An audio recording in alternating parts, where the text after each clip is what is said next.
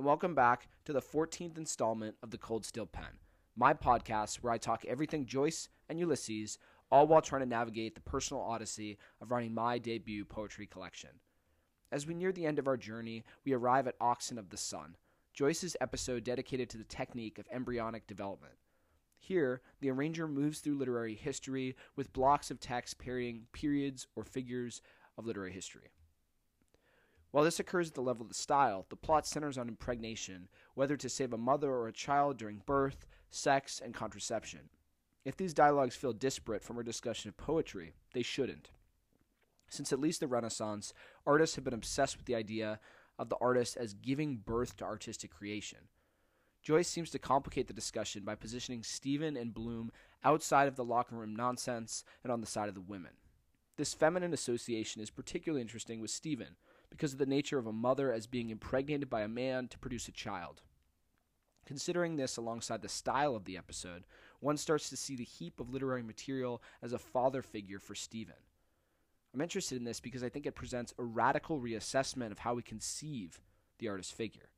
The paternal and hyper-masculine image of the artist seems to suggest a dark horse, creative genius who emerges out of thin air.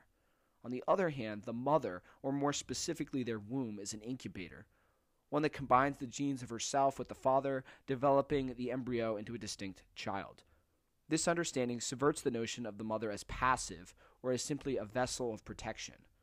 With this in our mind, let's turn to the conversation surrounding whether the child or the mother should live.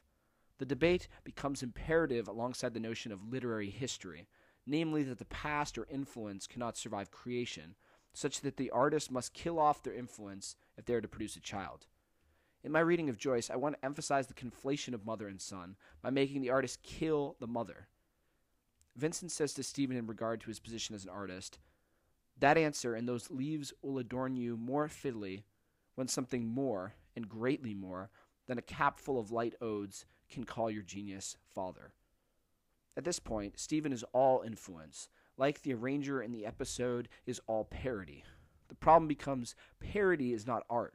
One has to move beyond imitation. For Stephen to become a father, he must kill off his influences by making them his own. I'm struck by the similarities between this and T.S. Eliot's theory of poetics as outlined in his essay, Tradition and the Individual Talent. Namely, that the poet becomes the catalyst in a chemical reaction of feeling and emotion.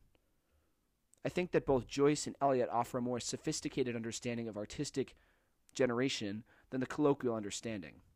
I can also feel for Stephen because I'm in a similar position as an aspiring artist with little to show. This question of where art comes from is very important to me. I, like Stephen or Eliot for that matter, am deeply a classicist, and that I think one has to be seeped in influence before they're prepared to produce. Influence is challenging, though, because it's so easy to fall victim to imitation and struggle to find one's voice. I certainly have written poems that were at best cheap attempts to mimic. This is the awkwardness of the womb. Only the mother or the child can survive. There isn't room for both of them in the literary world. I, too, need to kill my influences if I am to have children that can call my genius father.